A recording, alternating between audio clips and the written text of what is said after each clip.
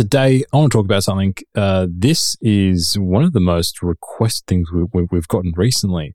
How many times have you been asked for this topic? And we get a few salted through any given week. How many requests have you had? I've had maybe like 8, 10 DMs, public stuff going, you need to talk about this thing. 3. I'm assuming you've gotten a few. 3? Yeah. Yeah. Here it is then. We're going to talk about I can't claim I don't understand what's going on this one. I think some people have said before, it's like, you know, it's like, oh, hi, that was super inarticulate. People have said previously, are you sure you didn't see that before? Because you said something and I thought it was intelligent. And I thought, all I could think, fuck, you thought I was intelligent. I dodged a bullet there. But I do actually have an opinion on this one, Daniel. I have come prepared. Okay, good. This is good. We're talking about the new policy from eLife, which was announced a couple of weeks ago. But look, funny thing was, this was telegraphed almost 2 years ago. So this isn't a surprise. A lot of people seem to have been shocked. A lot of senior types. How could you do this to eLife? But look, what they've done essentially is they've eliminated accept or reject decisions after peer review. And now, as of next year, as of articles that are posted from January 1 next year, they're focusing on the public review of preprints and eliminating this accept or reject decisions. So I'll give a bit of a background for what actually happens now if you were to submit your paper to eLife as of next year. And you can actually do the system now if you request from eLife as well. But this is going to be happening with all papers that are submitted. So essentially, when you submit your paper, you send them a DOI of where your preprint is hosted. And then the editors select papers for peer review, for which the reviewers, which they organize, write a public peer review. And after this, there's no accept or reject decision. And each paper is going to be published under what's called a reviewed preprint. And they're going to include this eLife assessment, which the editor puts together, which talks about the significance of the findings and the strength of the evidence, which is sensible, and the public reviews as well. And these can be signed or not signed as per the current system. And then the authors can choose to respond like the traditional process, or they can make the submitted paper the version of record, or they can make a revision. And then eLife decides whether to re-review the revised preprint and go through the process again. And once the authors decide when the process is complete, this is very interesting because now under the traditional model, it is the editor or it is the journal that decides when this thing is done. Once the authors decide when the process is complete, they can request that the paper becomes the version of record paper. And then this includes the typical process of formatting and high resolution figures. James. What you've just described is the single most interesting aspect of it. Okay. I saw an awful lot of people men of a certain age stretching their nipples out to 18 inches, tying them in a knot, and then barely flopping straight onto a concrete sidewalk. The pain, how could you? It's all very terrible. So a few general comments to get out of the way first. 1, shut the fuck up. What have you ever done? But look, I don't think any of us have got any enduring love for the existing publication system and the way it's structured right now, Daniel. We see all sorts of holes, and it requires, what more than anything else, it requires bold experiments from the people who run shit to be able to push the barrow forward. What we eventually end up with in 10, 20, 50 years when it comes to what is a publishing, what does it mean to produce a scientific document that has intrinsic heuristic meaning to other scientists, that's going to change. And it's going to change in ways that are unpredictable. It's going to change in ways that you don't like. It's going to change in ways that you don't even necessarily understand the implications of. And this is one of those. It's the most significant change to a major journal structure, publication function and structure since registered reports got started. There's been lots of other little ones. There's been tons of good shit. There's been so many different individual experiments in different places. And in general, I'm in favor of things where you just stick the plank into the paint pot and mix it up and see what color you get. You have to innovate. You have to move forwards. And I don't think this is I don't think this is even a particularly big threat to the established order, is the third point, because you're still having things come in and putting them in front of an editor. And everything the editor says no to, the vast, overwhelming majority of the time doesn't get published. Occasionally there's appeal, and occasionally that appeal is granted. But it might be 99% of it going down. And in a lot of journals, I would say somewhere from sort of 50 to 80% of stuff that's reviewed is eventually published. Now, that varies wildly. Someone's immediately firing up their rapidly deprecating turtles right now to go, no, not so much. In philosophy, it's only 4%. Fuck off. Just accept the fact there's a categorical difference between the editor saying no and the editor saying yes. And it's the most important part of the process itself. The power of the editor to make editorial decisions is still, in that sense, largely in place. Now, that's not the most interesting part. The most interesting part is they've handed the powers back to the author. When it comes to when are we going to get off this crazy train? Because especially in the life sciences, and you have to think about the fact that this is essentially a biology journal. There's other things that are biologically flavored, but it's a life science journal. Yes. Right. And one of the things that is endemic within any publication of anything even biologically adjacent is the just one more experiment function.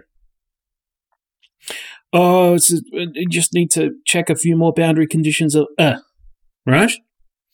Now, over the years, this has centered on a very unhappy nexus between this makes sense and it is a good control or a good additional experiment that you have suggested, through to I am asking you for something really difficult and pointless because I don't like you and I am protecting my own area of publication, through to I don't know what the fuck I'm talking about and we can do that. I'm 100% certain of what it will show you, and then they do it and it does exactly what they thought they did, and then they return it and it's like 4 months later and going, thank you so much for wasting 4 of my months, you dickless loon. Right? And there's an unhappy nexus there. So this is more collaborative in the basis that it's saying, when do we agree that we've reached our paper's worth of shit? And I think that is overwhelmingly the most interesting part of it, because it's now a dialogue with open review where the authors and the reviewers can both agree to some extent that they're going to stop complaining about it. Now, the reviewers get to agree to that to some extent because they don't necessarily have to agree to re-review. And presumably there's a response to them that's written. And if the response to them that's written is, oh, go fuck yourself, I'm not doing an experiment 17, that's completely unnecessary, then I sincerely doubt that they would engage in further discourse. Obviously, it wouldn't be said like that, but many of these conversations amount to that, right? So it reminds me of registered reports obliquely. How? Because we're now talking about facilitating something complicated as an agreed stopping point in a conversation between someone who's representing the journal and someone who's representing the authors. Because that's exactly what happens in a registered report, except beforehand.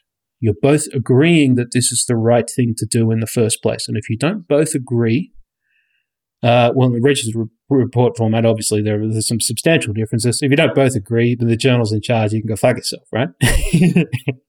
But in this case, it's more, we're not going to get to the point where you wrote down all the stuff that I said you should do, and then the process just stops. So I feel particularly happy for instance, PhD students and postdocs who have to move between places should be fucking cheering for this. Because the moment you get someone to agree to review it,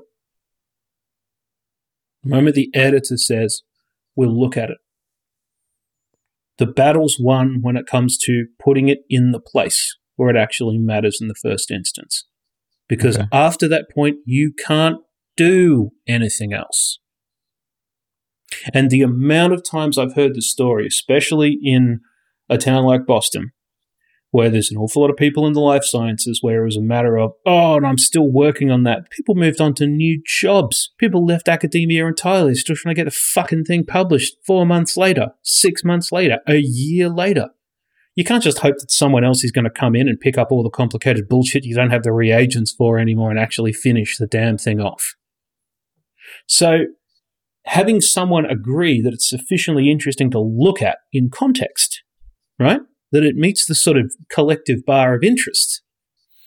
That is the criteria, essentially. That is now the criteria. Is this interesting enough to review? Does it change the fact that editors can be tired, capricious, haven't got their lunch, haven't got their binky, lost their rubber ducky? No, of course it doesn't. Any situation where you imbue someone with that amount of control over the process is still going to have. But that's why we have fucking preprints and literally everything that they're reviewing. Some people didn't seem to know this. Literally everything that's reviewed in eLife now is already has to be preprint. It's been policy for like a year. Yeah. And we know that, and neither of us are ever going to publish in the fucking journal. I mean, yes, we've had Professor Eisen on twice, haven't we?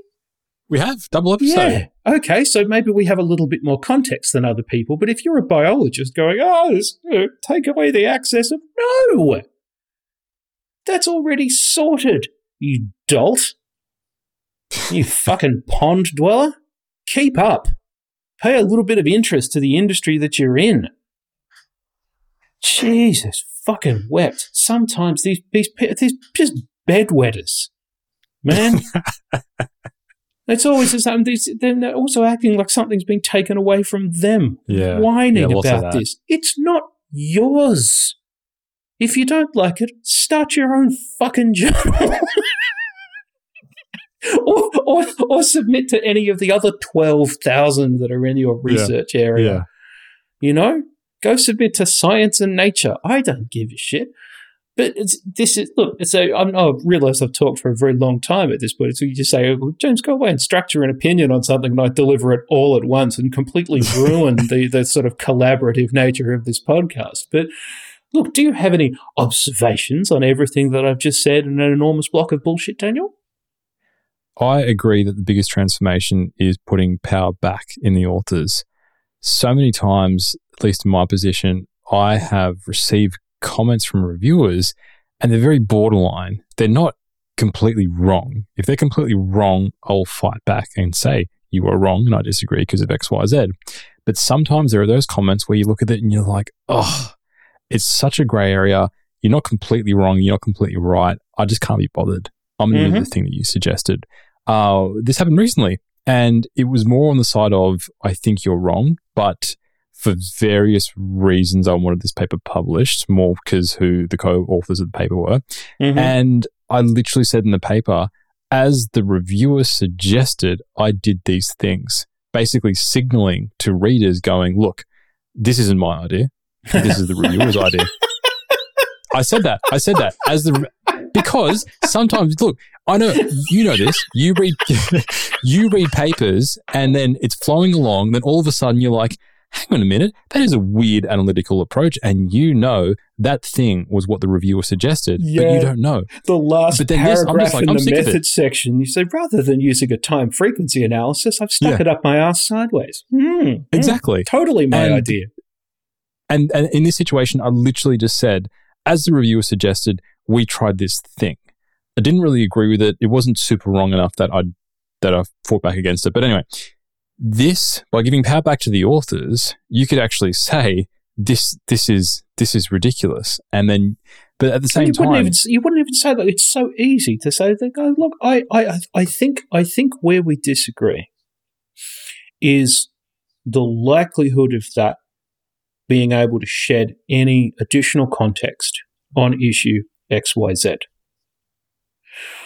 I see where you're coming from because ABC could be important.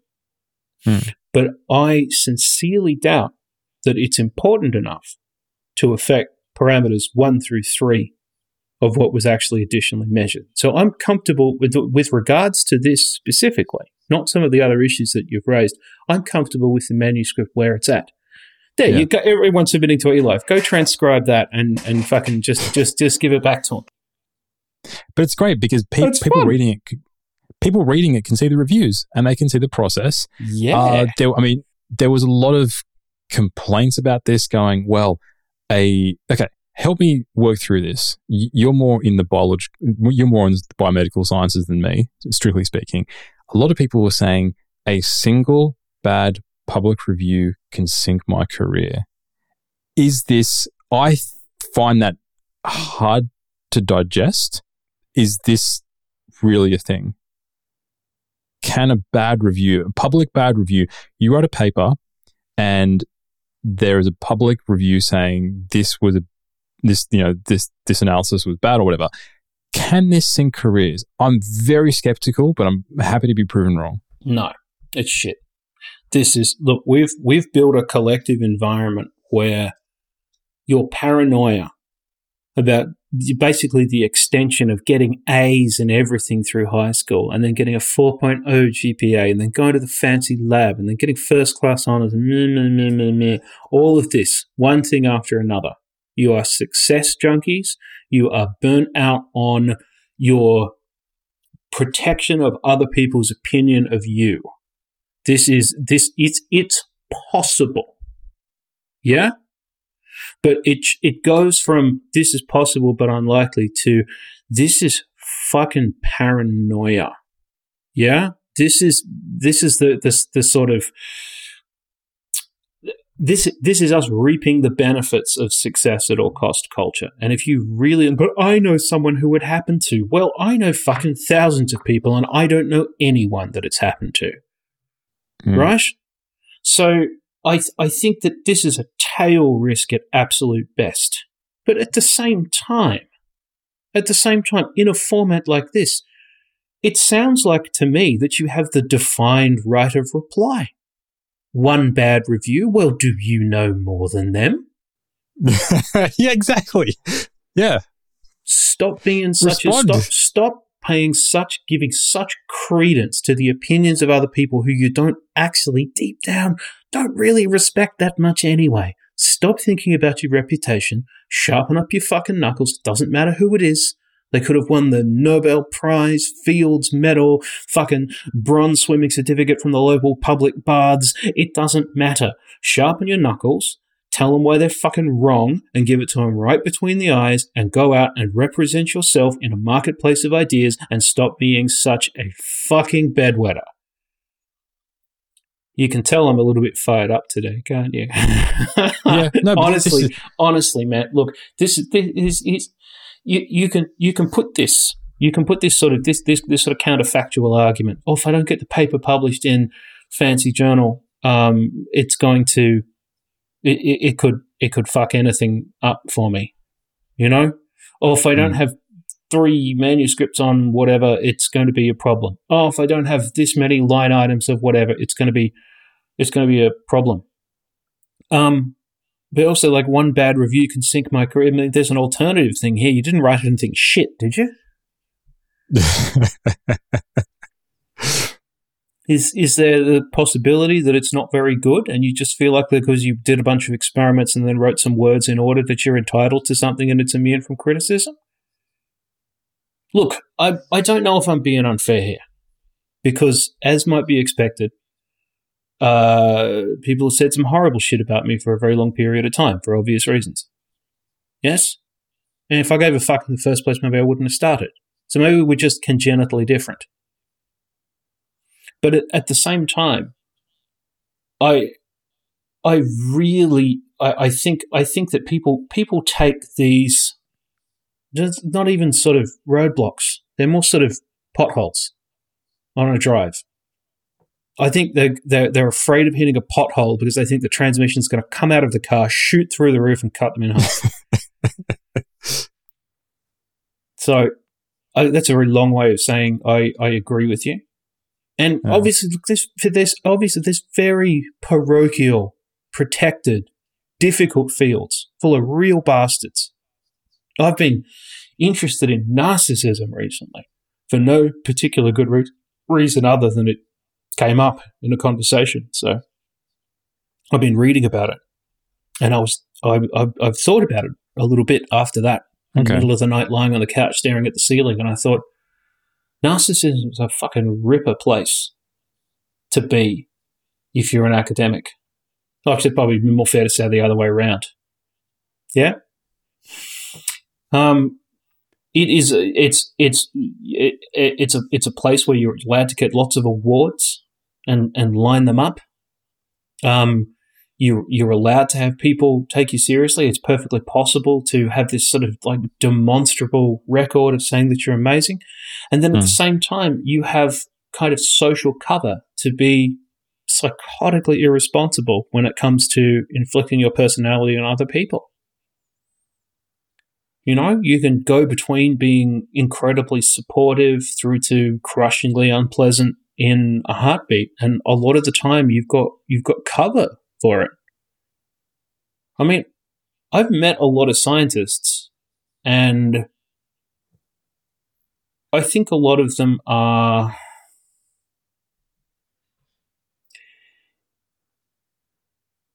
relics of a system that rewards a certain kind of acquisitive behavior.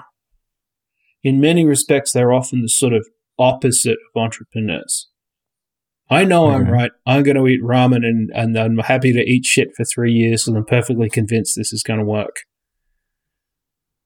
There's a big difference in the mentality. And I think that we breed people through the entirety of the sort of education system and then the higher education system and then the academic system. I think we breed very risk-averse people. And that is actually not a criticism of the people. It's an evolution of how we hand out the money and what we've chosen to do about the employment and what we've chosen to support through the people that we vote for and the broader economy, all rolled up into one with various military, industrial, socioeconomic, and political pieces to it.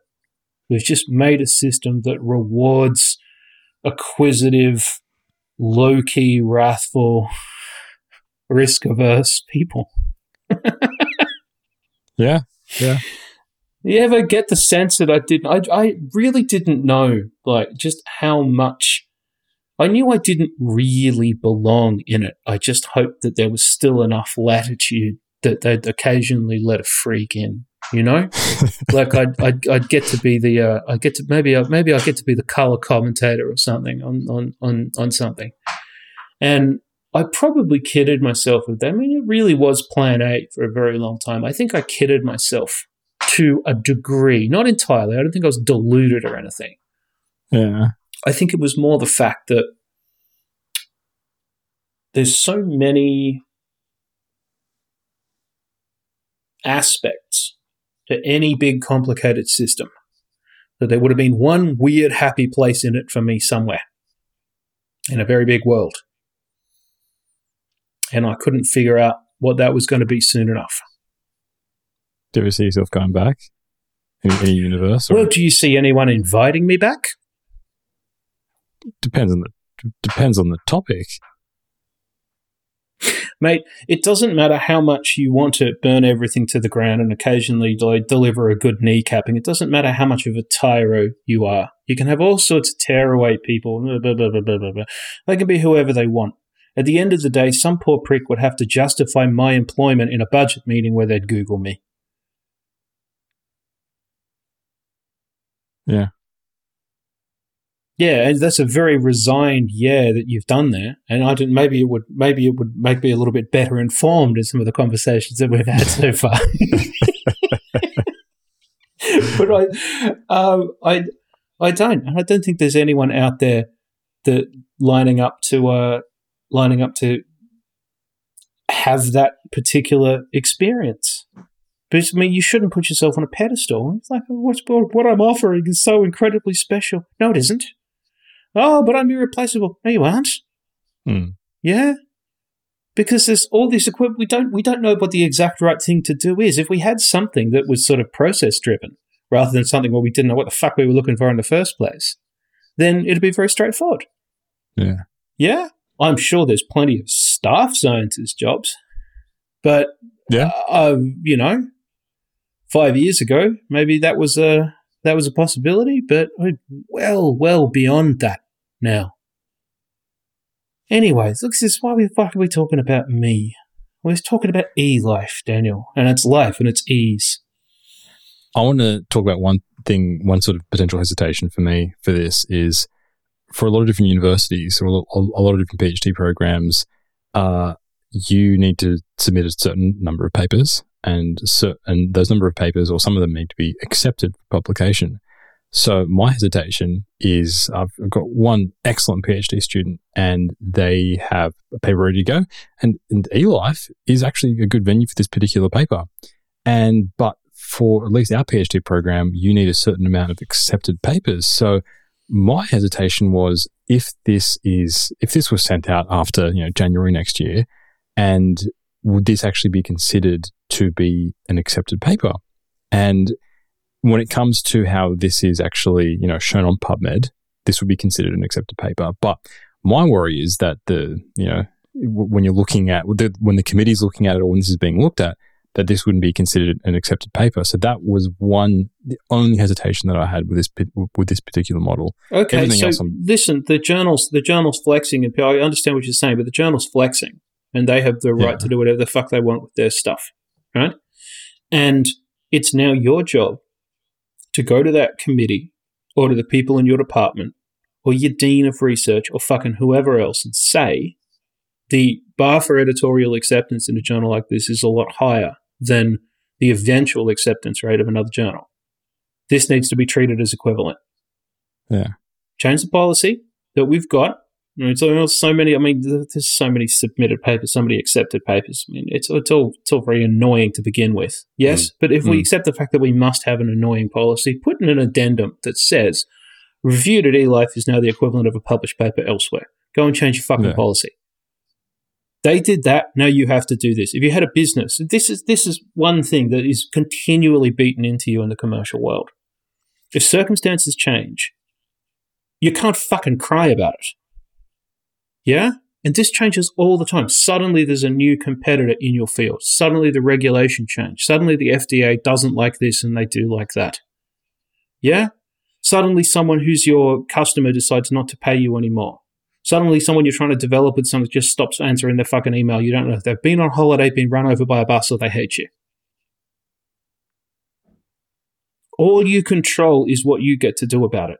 So is it possible that it could marginalize some people? Yes. Can they fucking unmarginalize themselves by taking this concern to the people who are senior to them, who can take the concerns to the people who are senior to them? eLife's a very, very respected journal. Yeah. Yes? I mean, it wasn't particularly like a radical experiment in publishing whatever when it started. I mean, people would sort of, I remember the criticism at the time being like, there's a bit of window dressing here, but it's essentially more of the same. Uh-huh. Yeah?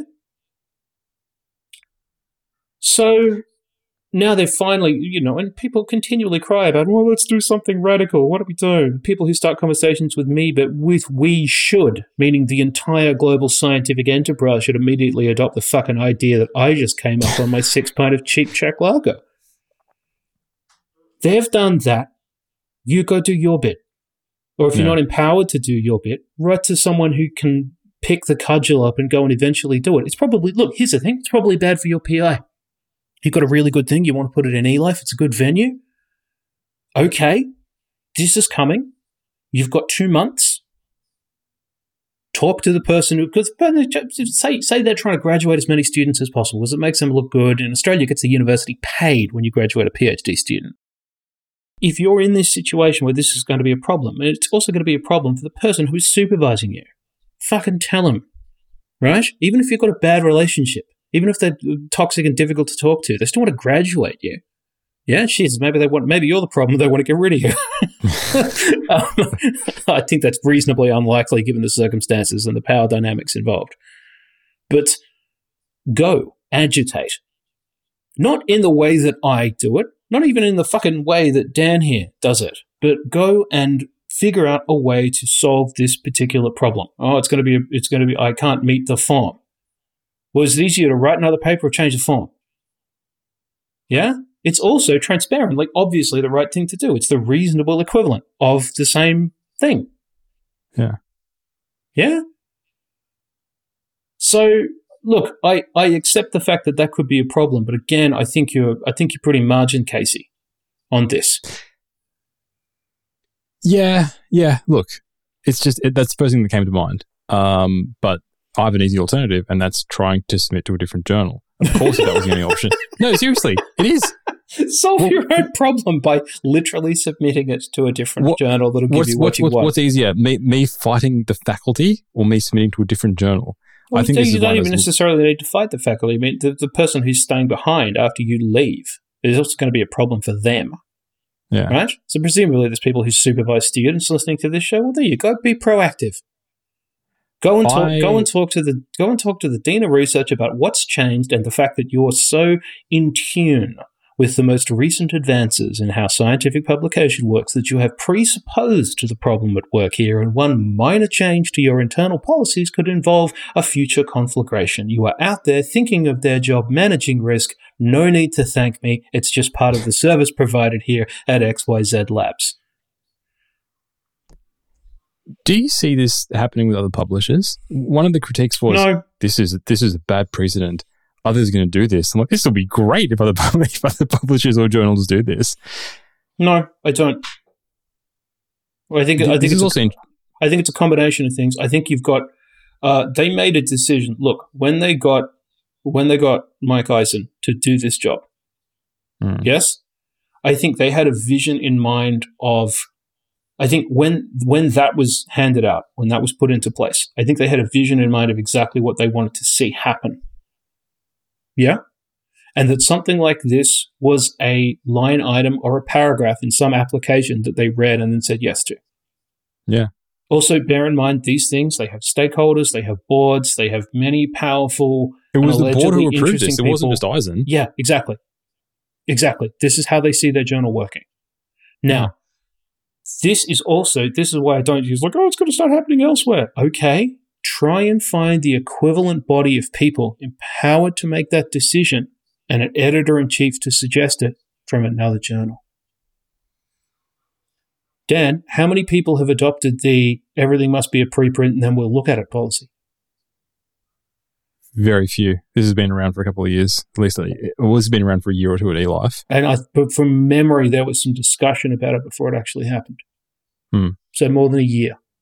Yeah. Yeah. Okay, have there been a rash of other journals taking up that less radical policy than this one? Not even close. Maybe a few out there, but it hasn't been a. Okay, well, I rest my case, Your Honor. Yeah. This is just the other thing. I mean, it's just there's the vast majority of anything is still intact, unless you think it represents a kind of slide towards anarchy, which it very clearly doesn't. I don't think it's a harbinger of other stuff. I think it's a progressive journal doing an interesting experiment that is notable in the fact that it makes, when you choose to stop doing the work, a collaborative decision. And in that sense, it's interesting. And here's my prediction, and you can revisit this if I'm horribly wrong in about 6 months, is we're going to start seeing people popping up, writing a blog somewhere or saying on the fucking smoking remains of Twitter after Uncle Elon ruins it, who pop up and go, I quite like that as an experience. I quite like that. That was good. It had a different vibe. Open review plus the sort of collaborative optional stopping and the with the opinion of that in public view. I like that. The process made sense to me. I think who I actually see doing this? What's that? You know who I actually see doing this, potentially doing this, Go on. is journals that are run on behalf of research funders. Yeah. So the board for eLife includes So Wellcome the and Gates and Trust, shit. Yeah. Wellcome, Hmm. Gates, and Max Planck. Ah, yeah. I could see this happening for the Gates Open journal and potentially the ERC Open, whatever it's called, that one. Because they're basically saying, we're funding these researchers because we think they have a good idea. We're going to trust the researchers, and we're going to trust that they say, this is when we think this paper is ready, but also recognizing that post-publication peer review is important. And I think one of the things I really like about this is currently within our current system, essentially the paper stops when the paper is accepted. Yeah. We know how difficult it is to get stuff retracted or corrected, but authors kind of just go, yep, that's it. Paper's done. On to the next thing. Yeah. But with this, with post-publication peer review, it's always kind of under review, and always people have the opportunity to comment on these papers after a longer period of time, which I think the funders will be more interested in. And the funders are more interested in actually thinking what the authors actually want to do and putting the power back to the authors. So my prediction is that this will happen, but it will happen with these funder journals like the Gates Open or like the ERC one. Probably the Gates Open, considering they also half fund or that they contribute to eLife. What an interesting observation. So, in other words, the publisher is setting a kind of an intellectual environment that the journal here exists in. And that has a certain attitude towards their chosen authors, because they feel like the chosen authors are providing them with the best possible answer to the questions that they propose to answer with their money. Well, I guess we'll see. That's a potentially very astute observation, Dan. I'm not even going to make fun of you for that one. No, because I was thinking hard, like, who's going to do this? And it's going to be the funders probably, because the funders are the ones who have been pushing eLife. I don't think it's going to be large commercial. I don't think large commercial journals will. I mean, I think they'd just start complaining right from the off. Well, we don't have the infrastructure to supply the peer review reports. Like, you can't attach them as a separate PDF in the appendix or something. Well, if this is our journal management system won't let us. Oh, we see no reason to do that because we already provide a high quality service. So I don't really see that happening. Society journals, I think, a lot of the time can be some of the most conservative when it comes to maintaining traditional structures over time. Yeah. From memory, some of the big holdouts when it came to, like, are you even allowed to preprint something in the first place? I think a lot of the genuine holdouts for that were society, society-run journals. So I can't see them innovating until literally everyone over a certain age is dead or retired, which is the same thing. Or if the society itself is forward-thinking. Well, how many scientific societies are particularly forward-thinking? Very few. Right. Some are, very, very few. I like this. Yeah. Well, I mean, this is, you can say what you like about private philanthropic funding bodies, and I have on occasion. But at the end of the day, they are in the return on investment game. Yeah.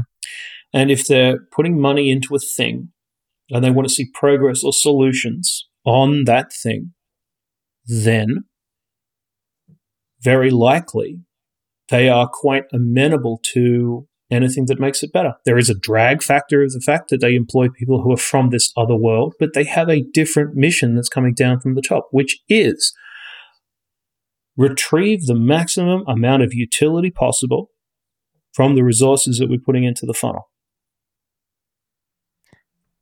I was at a very interesting panel talk last week, which was kind of on that topic of reducing research waste.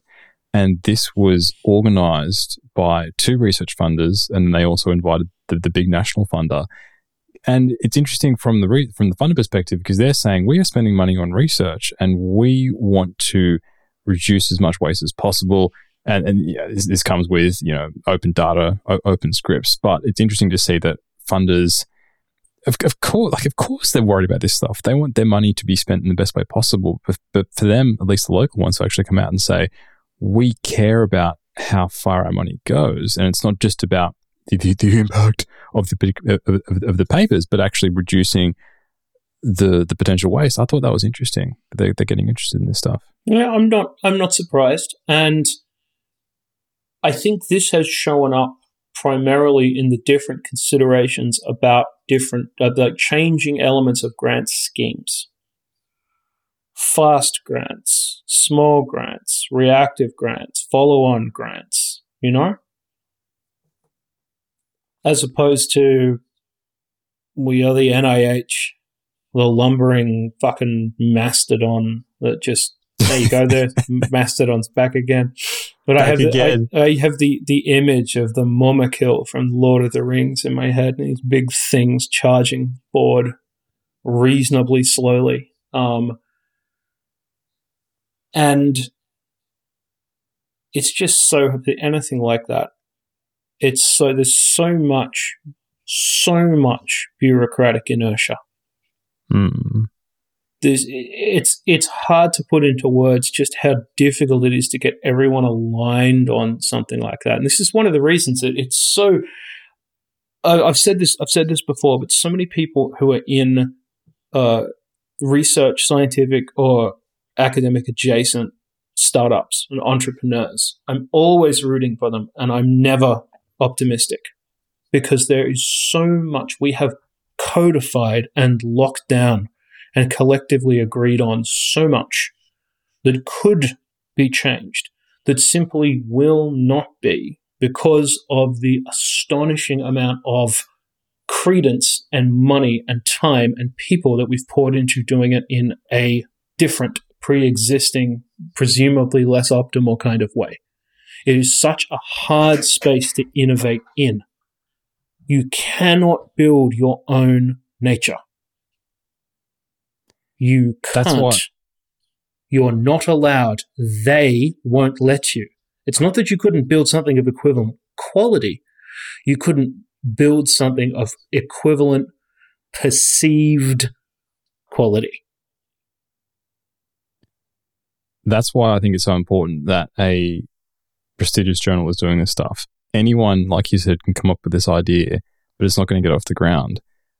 Having the fact that eLife's doing this is a great signal, I think. And exactly the same thing. I could absolutely do it. Look, there's millions of small, reasonably independent journals. I think they could absolutely do it. Yeah. Maybe they really care about it. More power to them. Will it change the face of the publishing landscape? A little. Not like this will.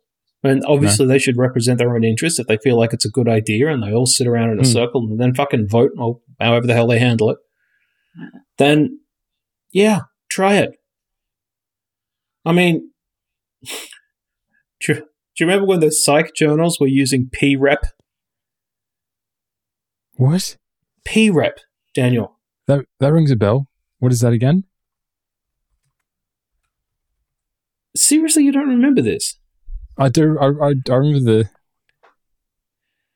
the. Well, it was basically a. It's a transform of p-values. Yeah. It's about 2000. It's about 2005, or something like that, and they changed for some reason how they thought they were going to how they were going to report their statistics. Oh, yeah, in general. Yeah. So PREP is a probability of replication. Yeah. How's that going? It was a fucking silly idea to begin with, and I'm not sure if anyone does like it the journal anymore. that banned p-values. Yeah, because they banned p-values by turning it into a transform of p-values that essentially amounted to basically the same thing. You can do confidence intervals, but no p-values. Which they then called something that it had no sort of linguistic individual relationship to. The fuss about this is long dead now. I mean, this is our listeners stay the same age as we continue to age rapidly, start hurtling towards irritable bowel syndrome, or in my case, irritable face syndrome. So you may not remember this, but look up, who was that guy? I think it's 2005. It's hard to Google because it says prep, and obviously prep is school. There's no subscript in Google, so you might struggle to find it. But if you put in prep psychological science, you'll find out about this. So like journals have changed stuff before. They changed something about how publications were reported. Something that's a crux for better or for worse. Cough for worse. Uncough. They changed it to be a completely different, allegedly more intuitive, generally meaningless fucking transform of exactly the same thing. It's just so, it's not like journals can't make stupid decisions. It's not like they can't do something goofy and then go, oh, hang on a minute. Maybe we'll change it back. And people should be reminded of the fact that this stuff isn't set in stone. It isn't ossified. It isn't utterly above reproach. All this shit is up for grabs, and we forget that simply because it's so astonishingly difficult to change because of various forms of corporate and institutional inertia. And this is why you should never start a conversation with me that starts with, we should. Yeah? Oh, you don't need to hear me complain about that again. Just if you think, I don't like the way it is. It should be a different way. Congratulations, you're a high school communist. Do you reckon this is going to increase submissions? To eLife? Comparing, yeah. What do you reckon? If you made me guess, and I guess you are because you're doing that face, I don't think it'll make a fucking difference. I don't think they're going to go up much. I don't think they're going to go down much. That's my suspicion. Okay. I'm fully willing to accept my wrongness on this one. So if you write to me in 3 months and go, hey, James, submissions went up by 65%. Look, who's a dumbass. I will have to cop to being a dumbass because I'm not certain about that at all. But Daniel, I do not think it'll make a difference. I don't think it changes the alleged prestige of the thing. Lots of people think it will. Lots of people call it PLOS 2. PLOS 2, James. Lots of people. You mean you just like 20 people with poorly kempt beards on Twitter. Yeah, it's not going to get written. Every silly spreadsheet that it's in saying that it's great. Yeah, every calculated citation or impact metric. It's not going to change what's in the thing. It's not going to change the scientists who run it. It's not going to change their focus. It's not going to change their ability to provide completely open access stuff that everyone can access and therefore cite. It's not going to change any of that. It's not. Yeah? So I can't see. I think you would have to be a real Wally, you know? A real, honest-to-God, when I was talking before about people who are boring and risk-averse, I think you need to be the worst kind of person within that sort of, oh, no, they've changed it completely. They're taking away my ability to prove I'm right anonymously in front of two twats. If you're the sort of person who's not going to submit to it, then I think it's a very low percentage of people. So I don't think it's going to crater their submissions, but at the same time, I don't think it's going to increase them either. I think a lot of people are going to submit to the journal and be fucking surprised from the first year. You know, they can fill the forms out and then look at it and go, "Hang on a minute, this wasn't what was written on the tin at all." Actually, it was, Stephen. It was written on the tin. You just didn't read the fucker.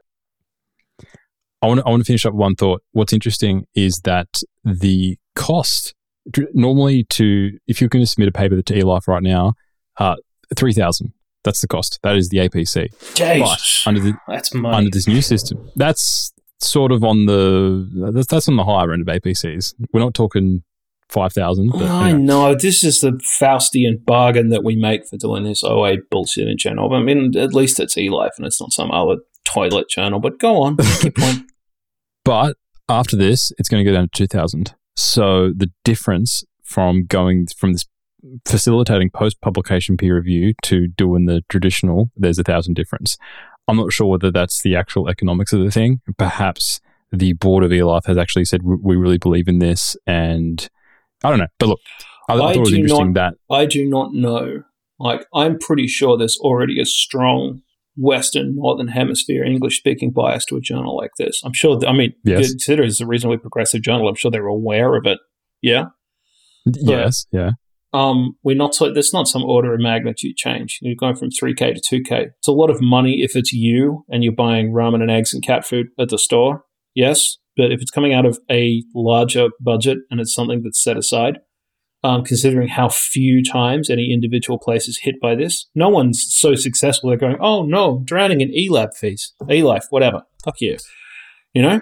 It's not taking anyone's individual, like a line item on some budget somewhere from 45 grand to 30 grand. You know what I mean? So I don't know why they did that. Can you tell me? Well, they just recognize that because they're putting in less work. Actually, I don't know. Because I don't see it being very much different. But is it less work? I mean, it's not paying the reviewers, are they? They're still not paying. No? They're still not paying the reviewers. Okay, so what do you mean? You still got? You still got the maintenance of the same digital infrastructure. You still got to pay editors and staff. You're still not paying the reviewers because fuck them. Why? But they can work for free. Who cares? Right? You're still doing the copy editing. You're still paying for it to be copy edited. I love the fact that someone with 40 years experience will review it and not get paid, and then some 19-year-old with their thumb up their ass puts in the margins for $200. Work is funny. You're still paying for hosting. You're still paying for everything else that comes like hanging off the side of maintaining a digital system like this. You're still paying for IT support. You're still paying for database maintenance. You're still paying for, you just keeping the lights on. I do not fully understand why it has gone down by 33%. I'll have to take a closer look, but that is. Yeah, it's gone down. It's not. I guess maybe they're trying to encourage submissions, thinking that people might be a bit hesitant, but that's how it is. I would think that the Median Lab publishing here considers that like nice, but it doesn't really enter into the financial decision making. 2 versus 3, maybe not huge. Yeah. So this is. I mean, if it's $3,000 to $50. But also at the same time, I don't know what waiver program that maybe they've got one like Frontier, so the category the countries are in categories based on sort of like GDP and funding and shit like that. As far as I know, it's just according to need. All right, so you can demonstrate a need. If it's according to need, then I mean, hopefully, if someone's coming up with absolutely fucking ripper research from, I don't know, American Samoa or Namibia or Belize or Christ knows where, and they're sending it and they're saying, we can't pay the APC. They go, cool, cancel. eLife does have more diverse geographic diversity in authors compared to other equivalent prestigious journals. So they seem to be good with that. And I appreciate that. Okay, we're going to wrap up. Thanks for listening. A few predictions that we've made. We can revisit them soon. There's a funny Twitter bot that you may have seen, James, where somebody says some wild thing, and then you can write, Twitter bot, remind me in 3 months. So they might say, in 3 months, I predict that eLife's going to get no submissions, and then in 3 months' time, the tweet can tweet back to you going, remember the prediction this guy made? And then you can go, hey, mate, how's your prediction going? How do you get that particularly hectoring Australian tone of voice to come through on the written word? Mate. Yeah. I think you have to use two A's. I think that's a mate with 2 A's. Yeah, that's exactly it. Thanks all for listening. We're back again. More hurts. Bye-bye.